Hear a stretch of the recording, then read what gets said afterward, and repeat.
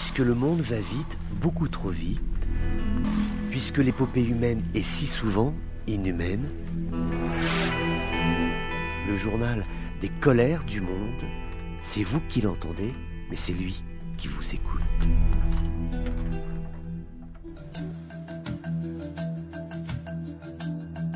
Bonjour à tous, bienvenue dans ces colères du monde, direction la Tunisie avec le président Kais Saied qui s'est rendu à Monastir à l'occasion du 22e anniversaire du décès de Habib Bourguiba, dirigeant historique du pays. À cette occasion, il a prononcé un discours relatif aux derniers événements politiques du pays.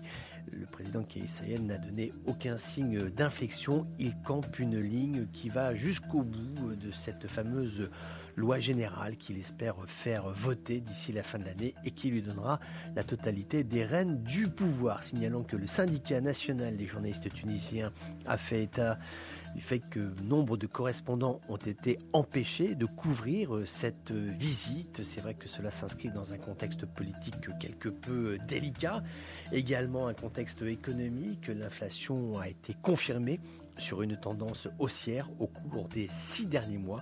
Celle-ci a augmenté de 7,2% au mois de mars. C'est tout à fait considérable.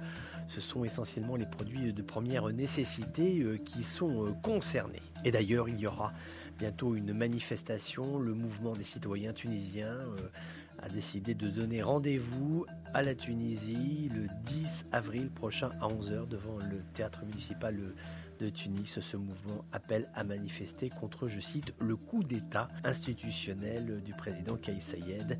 Fin de citation. La compagnie Air Algérie, une nouvelle fois au cœur d'un scandale. Cette fois-ci, cela s'est passé en France hier. Des gendarmes de la GTA, la gendarmerie des transports aériens, ont procédé à des perquisitions dans les locaux de Air Algérie à l'aéroport d'Orly, donc à Paris, accompagnés de chiens renifleurs. Ils ont fouillé minutieusement les guichets d'enregistrement, les comptoirs passagers. Les enquêteurs ont perquisitionné des bureaux, tout ce qui est en relation directe ou indirecte avec les services d'Air Algérie à l'aéroport d'Orly. Cette perquisition a été opérée dans le cadre d'une enquête à propos de pratiques de contrebande, de trafic de produits illicites et interdits à laquelle seraient mêlés des employés de Air Algérie qui font régulièrement des va-et-vient entre la France et l'Algérie. Mauritanie, signalons cette visite, cette rencontre du ministre de la Défense qui a reçu à Nouakchott une délégation de l'OTAN, l'organisation du traité de l'Atlantique Nord, rencontre qui a porté sur les relations de coopération qui existent entre Nouakchott et l'OTAN. Comment faire en sorte pour renforcer ces liens, notamment dans le secteur de la défense. Nouakchott et l'OTAN ont un dialogue politique permanent, une coopération qui, bien évidemment, porte sur toutes les problématiques de défense.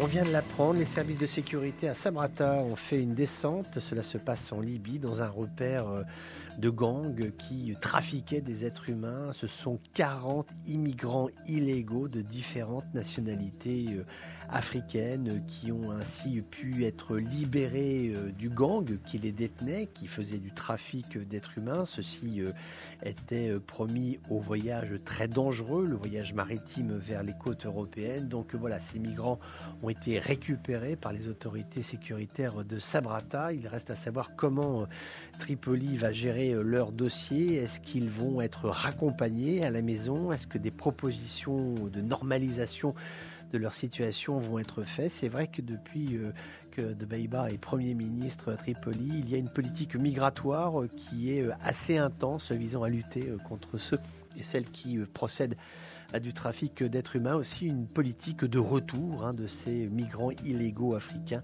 de retour vers leur pays d'origine. Cette attaque en Afghanistan, 6 personnes blessées, une attaque à la grenade dans une mosquée à Kaboul. Alors c'est vrai que la situation sécuritaire s'est améliorée ces derniers mois. Le groupe État islamique qui se fait appeler là-bas ISK, est nettement moins actif qu'il ne l'a été précédemment, mais tout de même, attaque à la grenade, 6 blessés, c'est tout à fait important. Ces attaques, pour l'instant, ne sont pas revendiquées, mais il ne reste pas moins que l'ISK est de nature à mener ce genre d'opération de terreur dans la capitale afghane qui est aujourd'hui tenue par les talibans. À chacun ses colères, à chacun ses colères. Colère, colère, colère, colère, colère. À chacun ses colères.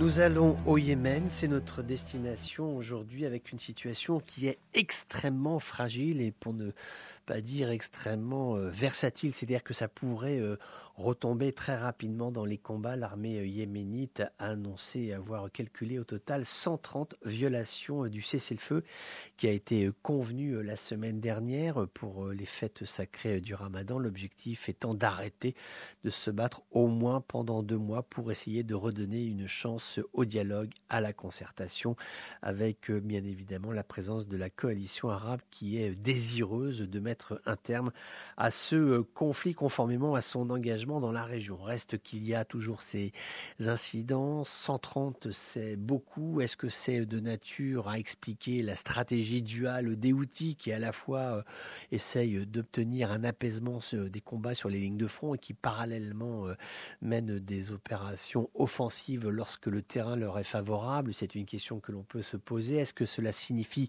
qu'il y a des ruptures sur les chaînes de commandement avec un état-major qui est en capacité de signer des accords, en tout cas avec un état-major qui est en capacité de convenir d'accords de trêve, mais qui de facto n'a pas les liens sur le terrain pour que ces hommes restent sur la ligne de front avec le fusil au pied de la Rangers, comme dit l'expression consacrée. Donc est-ce qu'il y a un problème de chaîne de commandement? Est-ce qu'il y a de la provocation? Est-ce que les nerfs sont à vif? En tout cas, c'est tout à fait important qu'il y ait ce monitoring et que les autorités du Yémen s'en émeuvent. Ça veut dire qu'elles ont vraiment aujourd'hui la volonté de faire en sorte qu'il y ait un front apaisé, un front qui soit calme, de telle façon à ce qu'il puisse être relancé le processus de négociation avec les dossiers qu'il faudra aborder immanquablement, l'autorité centrale, les répartitions territoriales, comment redonner vie à ce Yémen qui est aujourd'hui l'un des pays arabes où le taux de malnutrition est le plus important au monde, pays qui est détruit par la guerre de façon tout à fait dramatique. Depuis les révoltes arabes de 2011, celui-ci vit plus de 10 ans d'enfer avec des points de tension tout à fait conséquents, notamment sur cette ville de Marib. Il y a moins de pression aujourd'hui, mais la ville a été très durement touchée par les affrontements. Il y a eu cette reprise de la coalition arabe qui a permis d'inverser le rapport de force, mais il y a parallèlement à cela les ports maritimes qui ont été militarisés par les Houthis, alors que ceux-ci était initialement prévu pour faire transiter de l'aide humanitaire, mais les Houthis préfèrent faire transiter des armes et des munitions. Donc voilà, il faut réussir à trouver une solution pour que le front reste calme, pour essayer de faire en sorte qu'il y ait un processus sous gouverne de l'ONU, très vraisemblablement, un processus de négociation qui puisse être relancé. Et pour cela, l'ennemi de tous les jours, ce sont ces accrochages réguliers qu'il y a à l'initiative des Houthis envers les forces gouvernementales yéménites.